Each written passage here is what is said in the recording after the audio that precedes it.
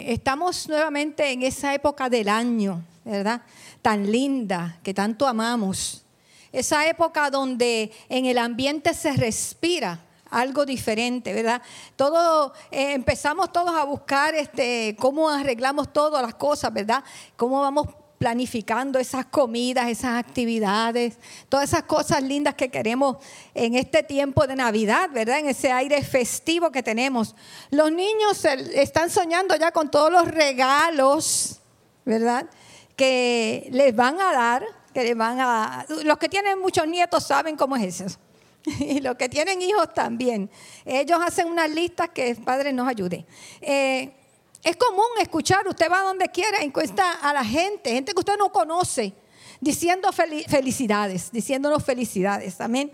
Y para el mundo, felicidad está ligado a muchas cosas, a tener muchas fiestas, comidas, regalos, ¿verdad?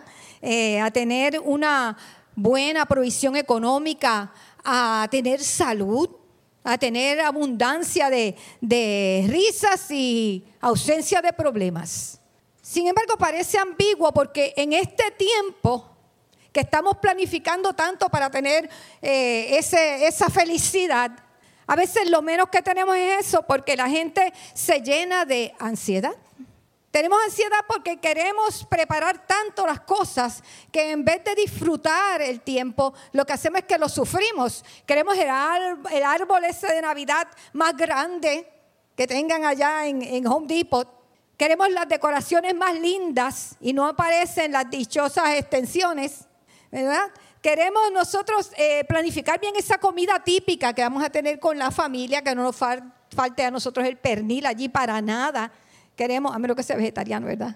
Queremos los regalos para toda la familia, regalos para los vecinos, regalos para nuestros amigos, para los compañeros de trabajo. Tenemos que conseguir ese juguete que salió en esta Navidad que el nene quiere. Y usted sabe que todas las Navidades pasa esto. Sale un juguete, un dichoso juguete, que no aparece por ningún lado.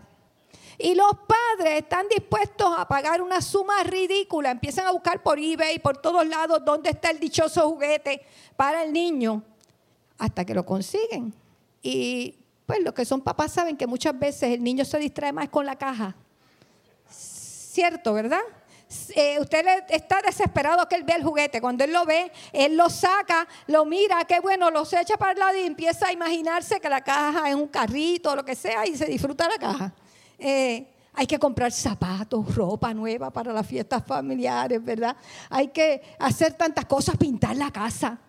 Que no nos llegue la Navidad sin la casa pintada, porque eso es como un pecado. ¡Wow! Que muchas cosas, ¿verdad?, tan pasajeras, nosotros le damos la importancia que no tienen. La nena tiene que salir en la obra esa de Navidad y hay que ir a buscarle el vestuario de ángel que no aparece por ningún lado y que vale un montón de dinero, y lo que va a hacer es pasar por la tarima caminando en un momento y ya bajó de la tarima y se acabó. Y estamos desesperados que nos arrancamos el pelo de la cabeza porque ese vestuario no aparece y nos va la vida con el dichoso vestuario. Como tenemos tantos gastos, el presupuesto no nos da. Y entonces tenemos que irnos a hacer un préstamo de emergencia. Usted pregúntele a Ceci, ¿cuánta gente está corriendo a la cooperativa en este tiempo a hacer préstamos de emergencia? Porque necesitan dinero para todas las compras. Estamos tratando de lograr algo que el mundo llama felicidad. Felicidad. Hay unas definiciones de la felicidad que le quiero leer.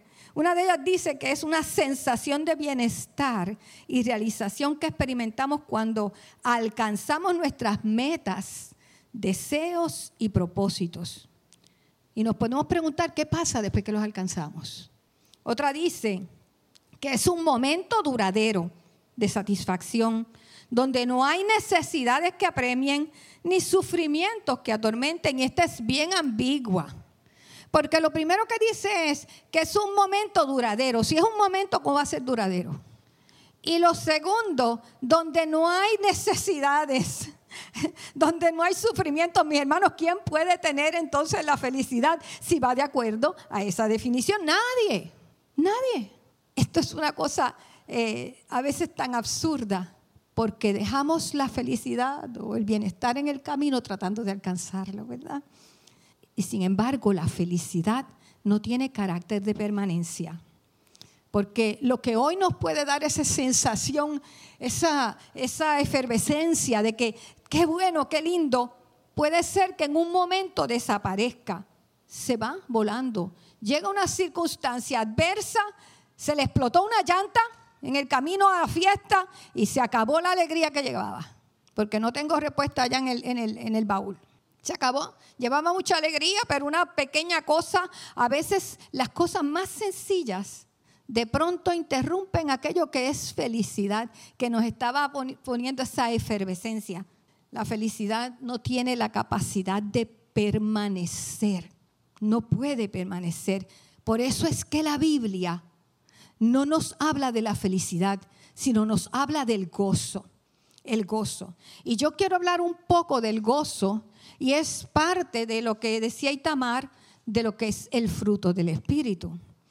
El gozo, como dije, es parte de ese fruto que pone en nosotros el Espíritu Santo. Y yo quiero hacer, antes que otra cosa, una diferencia entre lo que son los frutos que damos nosotros como árboles y lo que es el fruto del Espíritu. Y allá Mayra me hace así. Jesús, en un momento dado, le dice, está hablando con los discípulos y dice que el árbol que no da buen fruto es cortado y echado al fuego. Mateo 7:17 dice, así todo buen árbol da buenos frutos, pero el árbol, que mucho trabajo me da decir la palabra árbol, el árbol malo da frutos malos. Hay frutos que son del árbol, no son de Dios, son del árbol. Y no me malentiendan. Quiero decir, no es que quiero decir que no salen de Dios, ahorita voy a explicarlo, pero hay unos frutos que pertenecen al árbol y por los cuales el Señor está diciendo ahí que va a demandar. En esos frutos nosotros se supone los creyentes que demos buen fruto, no mal fruto. Eso nos caracteriza. Esas son las acciones que nosotros llevamos a cabo que le dicen al mundo lo que es mi fe. Que cuando el mundo ve mis acciones, dice, esa persona es una persona creyente, tiene a Dios en su corazón. Por sus frutos los conoceréis, dice Mateo 7:20. Pero el fruto del Espíritu es inherente al Espíritu. Los frutos del árbol son del árbol, del hombre. Ese es el fruto de nuestras acciones. Pero el fruto del Espíritu es inherente al Espíritu Santo. Ese fruto del Espíritu nos es dado, nos es otorgado. Cuando nosotros recibimos a Cristo como Salvador, se nos da, se nos pone dentro, juntamente con el Espíritu Santo.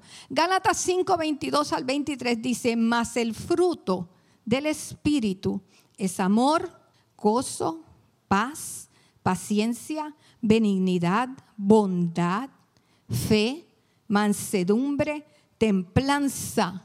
Contra tales cosas no hay ley. Había un corito antes, ¿verdad? Que los que somos de unos pocos añitos más, cantábamos, más el fruto del Espíritu es amor, bla, bla, bla, bla, bla. Y yo creo que eso nos ayudaba a nosotros a grabarnos lo que era el fruto del Espíritu. Este fruto del Espíritu es la materia prima puesta en nosotros que nos hace a nosotros como creyentes dar buenos frutos. Mire esto. Juntamente con el Espíritu Santo de Dios es puesto dentro de nosotros el fruto del Espíritu. Y este fruto del Espíritu es materia prima para todo el fruto que nosotros vamos a dar. Amén. Por eso es que se nos exige, porque tenemos la capacidad de dar. Si no damos, algo está pasando. Cuando la Biblia habla de las obras de la carne, habla de ellas en plural y habla de ellas como entes individuales. O sea, una persona puede ser un adúltero, pero no necesariamente tiene que ser un borracho. Una persona puede ser celoso y no necesariamente ser un ladrón. O sea, usted tiene la capacidad de escoger en las obras de la carne, ¿verdad, Alberto? Alberto se ríe allí, sí. Con los dones espirituales pasa algo similar. ¿Ve? Usted puede tener el don de ciencia y no necesariamente tener interpretación de lenguas. Y posiblemente tenga sanidad o sanidades, porque hay diferentes sanidades, y no tener profecía. Y hay otra gente que tiene más de uno. La misma Biblia nos anima a nosotros a pedir muchos dones al Señor. Amén. Sin embargo, cuando la Biblia habla del fruto, habla de un fruto singular. Así como el Padre, el Hijo y el Espíritu Santo son uno, el fruto del Espíritu es uno con diferentes manifestaciones. Amén. Eso debe quedar bien claro en nosotros, porque escucho a veces gente decir que tiene fe pero que no tiene paciencia. Sí la tiene, sí está ahí, sí está el amor ahí. Sí está el gozo, la benignidad. Usted tiene el paquete completo y agrandado, podríamos decir. Amén. Si tengo el Espíritu de Dios, lo cual está garantizado para cada uno de nosotros. Amén, hermano. Tú y yo tenemos el Espíritu de Dios porque nosotros le entregamos nuestra vida al Señor. Y esas son las arras del Espíritu en nosotros. El Señor nos puso un depósito y eso es Espíritu Santo. Así que como tenemos el Espíritu Santo en nosotros, nosotros tenemos el fruto del Espíritu dentro de nosotros. Completito, hermanos, completito. Ese fruto del Espíritu nos va a nosotros a impulsar, a mover a unas buenas obras o buenos frutos que nos identificarán entonces como buenos árboles. Si eso es así de sencillo, entonces ¿cuál es mi responsabilidad? Porque yo tengo una responsabilidad con ese fruto que me fue dado gratis. La Biblia dice lo siguiente en Gálatas 5, 16 al 17.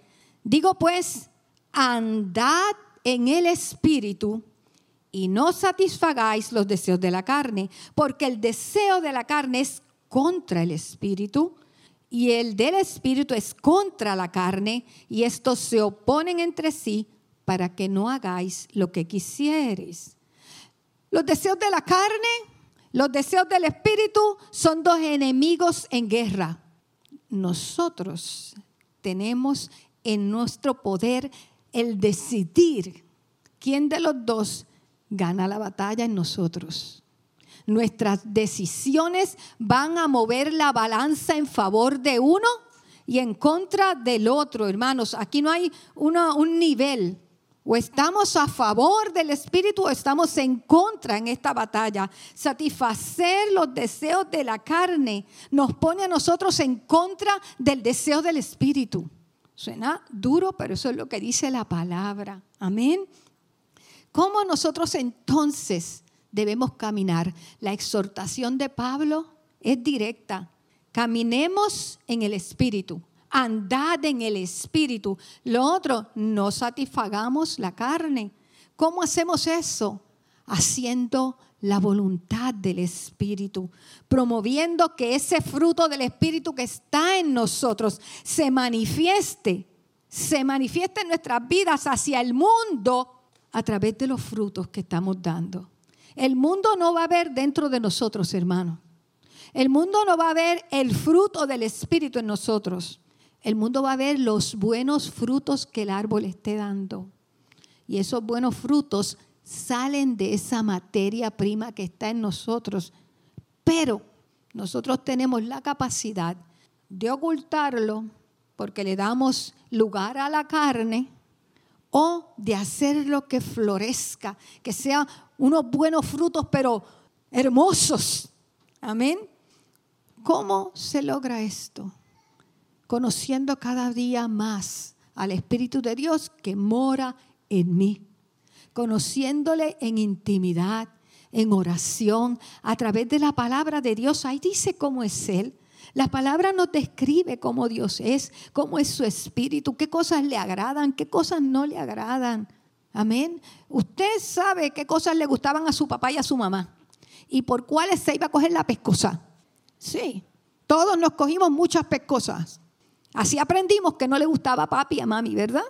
En la palabra de Dios dice qué cosas le agradan a Dios y qué cosas no son de su reino, para que nosotros caminemos haciendo la voluntad de Dios. Tenemos dentro el Espíritu Santo, el Espíritu de Dios y su fruto completito en su totalidad. Nuestra única responsabilidad es manifestarlo al mundo a través de nuestras obras, de nuestro fruto. Entendiendo todo esto que dije y que era una antesala para entender lo que es el fruto del Espíritu, yo quiero hablar un poco del gozo. ¿Y por qué es importante hablar del gozo en este tiempo? Pues el gozo es una de las manifestaciones del fruto del Espíritu en los creyentes que nosotros poseemos y debería ser un atractivo para el mundo. Si recordamos, el mundo anda buscando felicidad. ¿Cómo sentirse bien? Pero muchas de las cosas que la gente prueba no les trae esa felicidad. Se supone que nosotros que tenemos el gozo del Espíritu, deberíamos ser quienes le muestran al mundo algo diferente. Algo que ellos andan buscando y no tienen. Porque ellos andan buscando felicidad, pero nosotros tenemos gozo. La felicidad no les dura. Se compró la casa nueva, está feliz y gozoso porque tiene una casa nueva y al poco tiempo tiene filtraciones. Ay, Dios santo. Sí. Encuentra las tuberías explotadas dentro de las paredes y no lo sabía. Se compró el carro que soñaba. Hay que estarle dando mantenimiento. El carro, pues, ¿verdad? Se deteriora demasiado. Todas las cosas, hasta los hijitos esos que usted tanto quería tener. Usted sabe lo que llevan yo con hijos. Saben que, como decía Efraín, nadie le ha dado más dolor de cabeza en este mundo. Nadie le dio más que esos hijos. Amén. Esos hijos que tanto amamos. El mundo anda buscando felicidad, pero nosotros tenemos gozo. Y si ese gozo, ese fruto del gozo en nosotros se deja ver bien al mundo, eso va a ser el atractivo para la gente, para traerlos a Cristo. En el Antiguo Testamento, cuando nosotros vemos el gozo se asocia mucho con fiesta, con cánticos, con alegría. La gente, si a veces estaba el pueblo de Israel en opresión con los enemigos y el Señor le enviaba una palabra a través de un profeta. Vienen tiempos donde yo les voy a traer gozo, alegría, cánticos, y ellos se animaban. Otras veces estaban en tanto pecado, en tanta idolatría, que el Señor les decía: les voy a quitar la risa, el gozo, y lo que van a tener es lamento y llanto. Pero ese Espíritu Santo venía un momento sobre aquel profeta, daba la palabra y se iba. Y ellos no tenían un gozo duradero en ellos. Era mientras estaba la fiesta, mientras estaba la celebración. Pero nosotros, en la gracia, se nos ha concedido que el Espíritu Santo more en nosotros permanentemente. Eso quiere decir que en nosotros, en Lucy, que en Brenda, que en Araceli, que en cada uno de nosotros, que en Waleska, hay un gozo que es permanente. ¿Qué quiere decir eso de que es permanente? Que no se va, que no se va. Cuando nosotros rendimos nuestra vida al Señor, el Espíritu Santo viene a ser un morador, un inquilino permanente en nuestras vidas, no se va a ir. Y así que todas sus características van a estar de nosotros permanentemente. ¿Cuándo? Cuando estoy feliz, brincando y saltando con alegría, cantando y celebrando. Cuando estoy llorando, en desesperación, en angustia, en dolor, en sufrimiento, en ansiedad, ahí también Él está presente, no se ha ido para ningún lado. Hay un corito viejo, otro corito viejo, hoy estoy sacando a las viejeras, ¿verdad? Otro corito viejo que decía: este gozo que hay en mí, el mundo no me lo dio. Este gozo que hay en mí, el mundo no me lo dio. Este gozo que hay en mí, el mundo no me lo dio. Y como no me lo dio, el mundo no me lo puede quitar. Ay, María, muchos viejitos aquí. ¿Saben? Ese corito dice una gran verdad. El mundo no me dio el gozo que yo tengo. Ninguna de las cosas de este mundo pueden darme gozo. Me pueden dar una alegría, me pueden dar una felicidad momentánea, pero se me va a acabar. Ese novio tan lindo y tan bonito, dele unos años para que usted vea cómo se pone. Y la novia igual. Uy, en las mañanas cuando no se ha lavado la boca. No huele a rosas. No. Las cosas de este mundo se acaban, pero el gozo del Señor no nos lo dio el mundo, nos lo dio el Señor, nos lo dio por su Espíritu que no se va a ir, que va a seguir ahí dentro de nosotros, y ese no se va de ninguna manera. Cuando estés llorando, te voy a decir algo, el gozo va a estar ahí, en ti. Cuando tengas una pérdida bien significativa, que sientes que el alma se te rompe, el gozo sigue estando presente. Aleluya, aleluya. Nada nos lo puede quitar, hermanos. Aunque pareciera a veces que los golpes y la adversidad nos quieren quitar el gozo. A veces sentimos que no podemos disfrutar de las cosas, pero no es real. Algunos, a veces vamos por la vida, algunos creyentes, y estoy hablando de nosotros como creyentes, algunos de nosotros creyentes vamos por la vida que pareciera que somos unos derrotados, hermanos. Pareciera que no tenemos gozo. Pareciera que nuestra vida es una derrota. Óigame, los derrotados no celebran. No les salen palabras de victoria de la boca. Hace unas semanas atrás, Arecibo estaba revuelto, ¿verdad? Los capitanes de Arecibo ganaron el campeonato del 2021, ¿cierto? Arecibo estaba de fiesta. Yo no pienso que en Guaynabo había mucha fiesta, ¿verdad? Sí. Los derrotados no celebran. Nosotros no somos derrotados. Las circunstancias pueden ser bien difíciles. Los pronósticos pueden ser muy difíciles, pero tu Dios es más grande que eso, mamita. Tu Dios es más grande que los pronósticos de los médicos. Amén. Tú lo sabes. Yo dije que pareciera que algunos creyentes hemos perdido el gozo. Pareciera, porque eso no es una realidad, mis hermanos. No. A veces pensamos que para tener gozo tenemos que sentirlo, que sentir algo como que me da una cosquillita y una alegría ahí por dentro. No, gozo no está relacionado con eso. Algunos me dicen, ay, Lucy, es que yo no siento ningún gozo. Esto es un engaño del maligno. Nuestro gozo no depende de emociones. Igual que no depende de emociones ninguno de ese fruto del Espíritu. No depende de las emociones. Si fuera por las emociones, hermanos, qué difícil sería cumplir el mandato de amar al prójimo. Si usted quiere saber lo difícil que es amar al prójimo, vaya en estos días al mall. Trate de conseguir un parking después que ha dado 20 vueltas y está ahí estacionado con la lucecita. Tic, tic, tic, tic. Y cuando ya va a entrar, aparece de la nada esta bestia humana y le roba el parking sin ningún tipo de pudor. Y usted lo amo. Tengo que amarlo. Tengo que amarlo.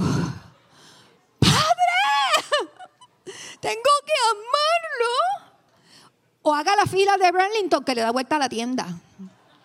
Y llegue a esta hermosa, preciosa belleza con 2 carros llenos hasta arriba y se le cuela a usted al frente. Así de fácil.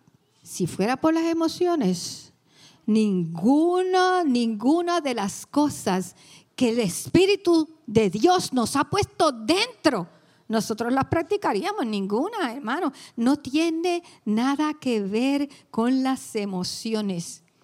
Dios nos dio las emociones. Son buenas y son necesarias. Yo no estoy en contra de las emociones. Todos tenemos emociones, hermanos. Pero si dejamos a las emociones gobernar y descontrolarse, ellas nos gobiernan. Ellas nos llevan a un lugar que no agrada a Dios. Tenemos que aprender a ejercer control sobre esas emociones que a veces nos hacen pensar que lo que Dios dice no es cierto. Yo no siento nada. De verdad que yo no sé dónde está el gozo de Dios en mí. está ahí adentro. No contradigas la palabra. Está dentro de ti para ejercer control sobre nuestras emociones. Nosotros nos agarramos de la palabra de Dios y le damos una orden para que se sujeten. Esa palabra de Dios es viva, viva. La vigencia de ella trasciende las épocas, las edades. Son como los zapatos de Isaías. ¿Se acuerdan la palabra que él compartió? Son viejitos, se ven viejitos, pero muchachos, son buenos. Esa palabra de Dios no tiene nada que ver con la moda ni con el cambio. Ella trasciende, es viva, tiene poder porque es eficaz también, como dice la palabra misma. Ella es eficaz y tiene el poder para hacer aquello para lo cual fue hablada por Dios. Así que cuando yo tengo un descontrol en las emociones, yo clamo al Señor, agarro la palabra y le hablo a las emociones. Te ordenas ahora mismo. A mí me ha funcionado, hermanos, tremendamente, darle orden a mis emociones, porque cuando ellas me quieren llevar para abajo y yo siento emocionalmente que yo estoy sola y yo digo, estoy ahí, ¿verdad? Pero nosotros a veces alimentamos las emociones y de pronto digo, ¡qué mentira! Mi Dios está conmigo todo el tiempo, déjate de engaños. Déjate de hacerle caso a las mentiras del diablo. Empiezo a hablar la palabra. Hablo la palabra. Y en un momento, hermano, yo entro en la paz. Entro en tranquilidad. Porque la palabra nos da paz y nos da seguridad. Deja de hacerle tanto caso a las emociones. Gobiérnalas, que no te gobiernen ellas a ti. Porque te quieren arrancar todo aquello que Dios te ha dado por derecho, por ser hijo. Primera de Tesalonicenses 5:16. Nos dice, estad siempre gozosos. O sea, el gozo no es si yo quiero. Es una orden. Filipenses 4:4 dice, regocijaos en el Señor siempre. Otra vez digo, regocijaos. La palabra siempre es la que nos estremece, ¿verdad? Porque siempre no deja espacio para ninguna opción extra. Y en los días que las cosas no se parecen, siempre. Y en los días que tengo un problema, siempre. Y en el día que me llega, siempre. Está siempre gozosos. Aunque yo no lo sienta, porque no se trata de mis emociones. No confundamos gozo con alegría. Alegría nos llega cuando todas las cosas se parecen a lo que nosotros queremos. Amén. Cuando todas las cosas están lindas y buenas y lo que yo estaba esperando llegó, el cheque ese que parecía perdido, llegó, ¡qué alegría! Me llegó, voy para las tiendas inmediatamente. ¡Wow! Alegría es bueno, hermanos. Miren, Salmo 126 dice que cuando Jehová hiciere volver la cautividad, seremos como los que sueñas. Nuestra boca se llenará de risa y de alabanza. Y entonces dirán entre las naciones, grandes cosas ha hecho Jehová con ellos. Y estaremos alegres. Pero la alegría no dura, ¿no? Esa risa hermosa. Óigame, si usted quiere ver a alguien riéndose de verdad bajo el espíritu, que es un ratito cuando se acabe la reunión. Y entonces va y Barbie le da el training. Porque cuando el espíritu la toma y esa mujer empieza a reírse, eso es otra cosa. Yo no sé cómo le quedan costillas a ella ni nada, porque eso es una cosa violenta. ¿Ok? Pero cuando las cosas no van como nosotros queríamos, ¿qué pasa con la alegría? Se fuma. Desaparece. Sin embargo, el gozo permanece en presencia de la adversidad. El gozo del Espíritu produce en nosotros una satisfacción en el alma, hermanos, aquí adentro, profunda. Un placer de saber que nosotros fuimos redimidos, que nuestras cuentas fueron saldadas y que el Señor y yo estamos en paz. Eso es parte del gozo. Nuestras vidas fueron reconciliadas y no fue por nosotros ni por cosas que nosotros hiciéramos. Amén. Algo muy importante para promover el gozo en nuestras vidas es recordar la bondad de Dios. Dice el Salmo 103 del 1 al 5, David hablando. Bendice alma mía Jehová y bendiga todo mi ser su santo nombre. Bendice alma mía Jehová y no olvides ninguno de sus beneficios. Él es quien perdona todas tus iniquidades. El que sana todas tus dolencias, el que rescata del hoyo tu vida, el que te corona de favores y misericordias que no te ganaste, el que sacia de bien tu boca, de modo que te rejuvenezcas como el águila. En este salmo vemos a David hablándole al alma suya, y nosotros tenemos que aprender a hablarle a nuestra alma. Cuando se desvía de lo que es correcto, háblale, dale la orden, recuérdale, trae a la memoria la bondad de Dios y recítasela para que se alinee con lo que es la voluntad del Señor.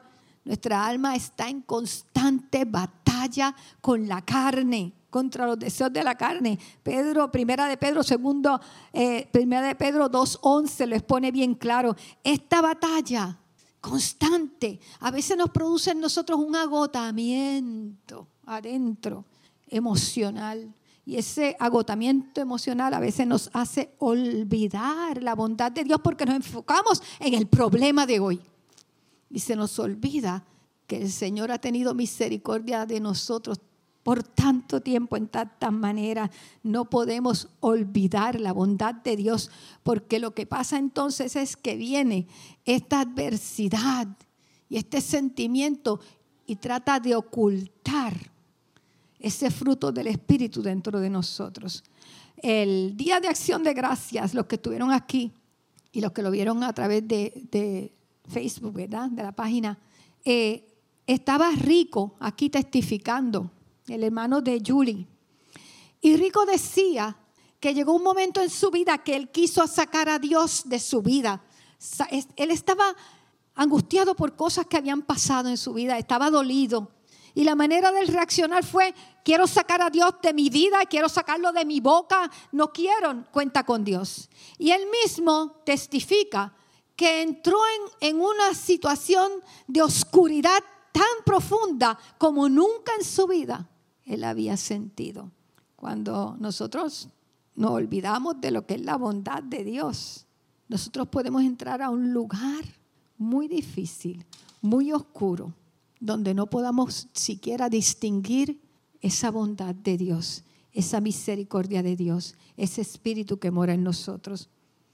Un elemento demasiado importante para nosotros es el recordar la bondad de Dios, recordar lo que Él ha hecho.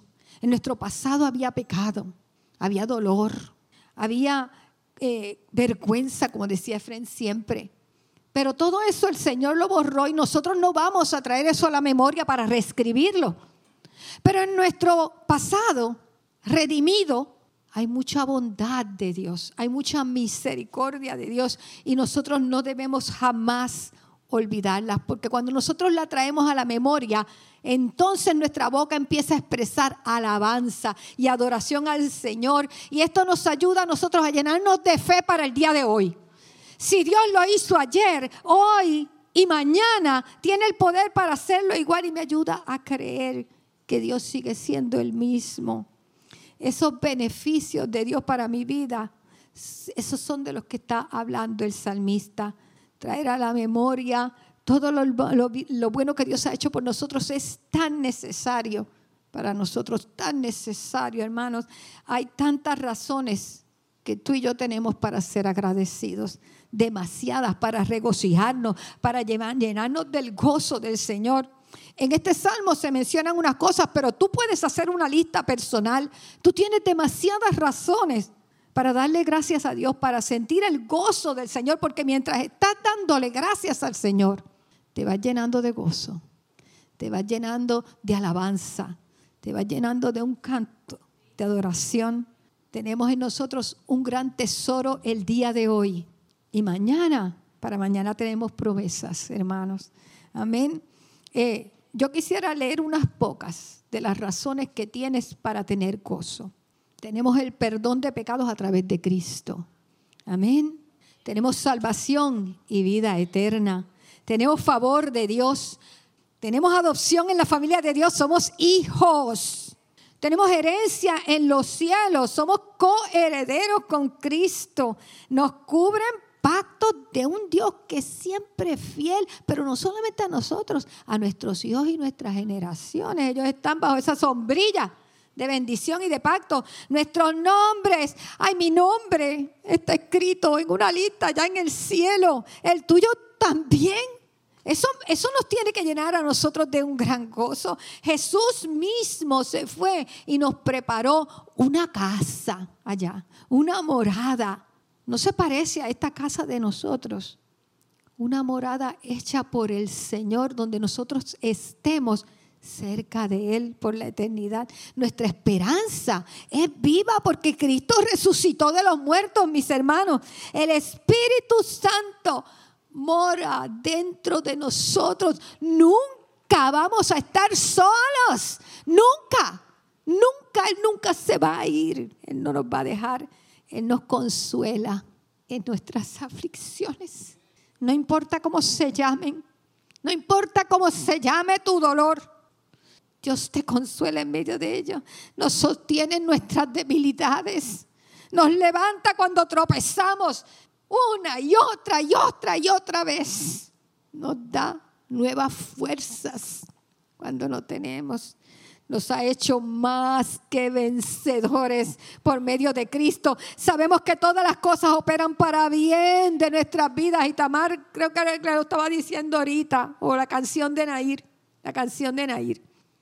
Todas las cosas operan para bien de aquellos que amamos al Señor. Además tenemos una esperanza de una vida eterna donde no habrá lágrimas. Ya no habrá lágrimas ni habrá dolor. Estaremos con el Señor por siempre. No sé si tú estás sintiendo el gozo con todas estas verdades, pero te debes llenar de gozo. El gozo del Señor es nuestra fortaleza. Nuestra fortaleza. Por eso es que es tan necesario ese gozo de Dios. Está prohibido que olvidemos toda la bondad de Dios. Eso sería ser malagradecidos. 10 leprosos fueron sanados, uno nada más fue agradecido. El agradecimiento debería ser el pan de cada día de la iglesia del Señor. Amén. Estas verdades y muchas más que están arraigadas en nuestras almas nos ayudan a nosotros a llenarnos de gozo en el día que parece que no hay. Cuando vemos a Pablo y a Silas cantando en un lugar que pareciera que no era para nadie cantar, después de ser tan golpeados en una cárcel allí con frío, con hambre, pero ellos levantaron sus voces para cantar. Mireli y Frenchy cantando el día del funeral de su papá. Esas cosas no salen de nuestras emociones. Samir hablando de él y dándole honra. Todas esas cosas las hace el gozo de Dios en nuestras vidas. Amén. Nosotros no vivimos por emociones, hermanos. No vivimos por emociones. Dentro de nosotros hay un gozo que fue puesto por el Espíritu. Pero si nosotros permitimos a la carne que nuble esa verdad que está en nosotros, nos convertimos entonces en víctimas de desánimo y de depresión. Tú, yo, estamos llenos del gozo de Dios porque estamos llenos del fruto del Espíritu de Dios. Decir cualquier otra cosa sería mentir. Que tus buenos frutos le digan al mundo quién es el Dios que tú tienes, el Dios que tú has creído. Y estoy terminando. Vivir con gozo es un estilo de vida que Dios diseñó para sus hijos, para ti y para mí. Solo yo puedo decidir si lo manifiesto o si lo escondo porque le doy lugar a la carne. Solo tengo que creer que lo que Dios dice es verdad siempre. Amén. Hay mucha gente en el mundo que necesita ver en la iglesia, en los hijos de Dios, en nuestros rostros, una manifestación de gozo que los atraiga a creer. Si queremos evangelizar, como estamos hablando, la gente debe ver el producto que estamos vendiendo, lo debe ver en nosotros. Amén. Hay un poema que yo, cuando estaba en la Universidad de Puerto Rico, hace muchos años atrás, leí en una clase de inglés. Este poema lo escribió Edwin Arlington Robinson y se titula Richard Cory. Este poema presenta a este personaje que era una persona muy gentil, amable, de hermosa apariencia, muy guapo, bien vestido, bien oloroso, acicalado, bien educado. Cuando él pasaba, la gente se quedaba ahí mirándolo, envidiándolo, queriendo ser Richard Cory. Richard Cory tenía todas las cosas que el mundo pudiera darle, pero el poema dice que un día Richard Cory llegó a su casa y se quitó la vida. A veces confundimos lo que es material, lo que son las cosas que anhelamos con la alegría, con el gozo, con la felicidad, y no es así. Las cosas de este mundo son bien pasajeras. Nada en este mundo te va a dar satisfacción. Había una canción de rock antigua que se llamaba, decía, I can get no satisfaction. Rolling Stones. No puedo tener satisfacción. Porque todas las cosas del mundo no pueden lograr satisfacer al hombre. El hombre anda buscando satisfacción en sexo, en bienes, en misticismo, en drogas, en prácticas extrañas. Pero al fin de cuentas le pasa como cantaban ellos: se acabó, no tengo ninguna satisfacción. Estuvo bien el momento, pero se acabó. Pero el gozo del Señor permanece para siempre, para siempre. Richard Cory no tenía el fruto del Espíritu, no tenía el gozo de Dios. Tenía cosas, pero no tenía el gozo del Señor. Tú y yo lo tenemos. Es bueno que lo recordemos, porque en este tiempo tenemos que ser reflejo de Dios al mundo. Pero la cara larga, la queja, la amargura constante no le da gloria a Dios. De eso tiene mucho el mundo. Ellos no quieren más de eso. Pero cuando el mundo puede detectar en ti algo que lo quiere, oh, sí va a llegar, sí se va a acercar, sí va a buscar, sí le puedes dar una palabra. Hay algo diferente que yo te puedo ofrecer que el mundo no te da. Amén. Si tú que nos estás viendo andas corriendo detrás de las cosas, buscando la felicidad en donde no la vas a encontrar jamás, buscando esa paz que ninguna de las cosas que tú practicas te da, te tengo una mala noticia. La felicidad del mundo es pasajera y no la vas a conseguir. Pero hay un Dios que te está esperando con los brazos abiertos. Oh, Él ha preparado para ti algo mucho mejor, superior a lo que tú tienes hoy. Él está esperando que tú vengas a sus brazos de amor. Que tú derrames tu vida a sus pies. ¿Sabes para qué? Para hacerte bien. Dios no quiere tus cosas. Dios quiere dártelas de Él. Dios quiere poner en ti su espíritu y llenarte de algo superior. Eso que tú andas buscando, que sabes que no lo encuentras en ningún lugar, no lo encontrarás jamás. Porque dentro de ti hay un espíritu que te hace buscar al creador de ese espíritu. Solamente Él te puede dar aquello que tú anhelas y necesitas. Y si tú en esta hora estás escuchando y nunca has decidido hacer lo único que te puede traer a ti gozo en tu vida, yo te invito a que en esta mañana, en esta tarde, en este día, tú decidas hacer aquello que tiene un poco de sabiduría. Voy a los pies de Cristo porque yo quiero ese paquete completo. Ese paquete completo que va a transformar mi realidad en algo nuevo y diferente. Yo le voy a pedir a mis hermanos aquí que nos pongamos de pie un momento. Y si por alguna razón a ti se te extravió el gozo, porque las emociones nos pueden confundir. Ay, hermano, simplemente háblale a tu alma. Háblale a tu alma para que se ordene y llénate de ese gozo del cielo. Oramos. Padre, en esta hora yo te doy gracias. Todo lo que tenemos no lo hemos comprado, no lo hemos pagado, es inmerecido. Todo ese fruto, Espíritu Santo, nos los has dado, está dentro de nosotros como una materia prima para nosotros poder dar un fruto agradable, bueno, como le llamó Jesús.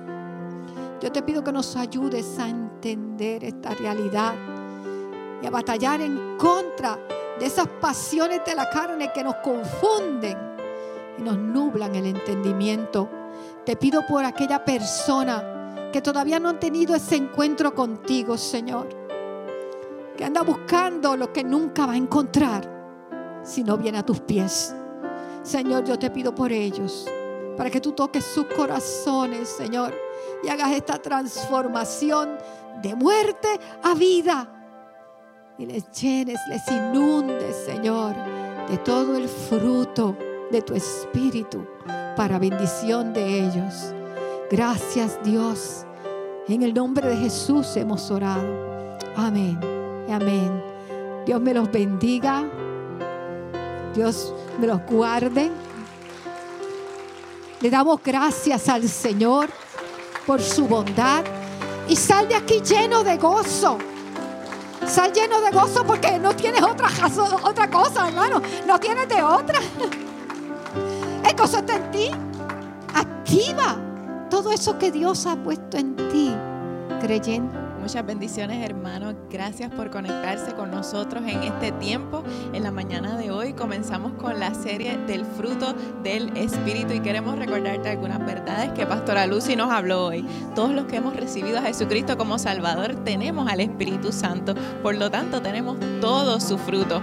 Es nuestra responsabilidad manifestar ese fruto a través de nuestras obras. El mundo busca felicidad, pero nosotros tenemos un gozo perdurable que no depende de nuestras emociones, aquel que permanece en medio de la adversidad.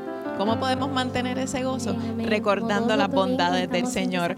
El Señor ha sido demasiado bueno con nosotros. Hermanos, los esperamos esta noche en la oración con nuestros pastores y el domingo que viene continuamos hablando sobre el fruto del Espíritu. Muchas bendiciones.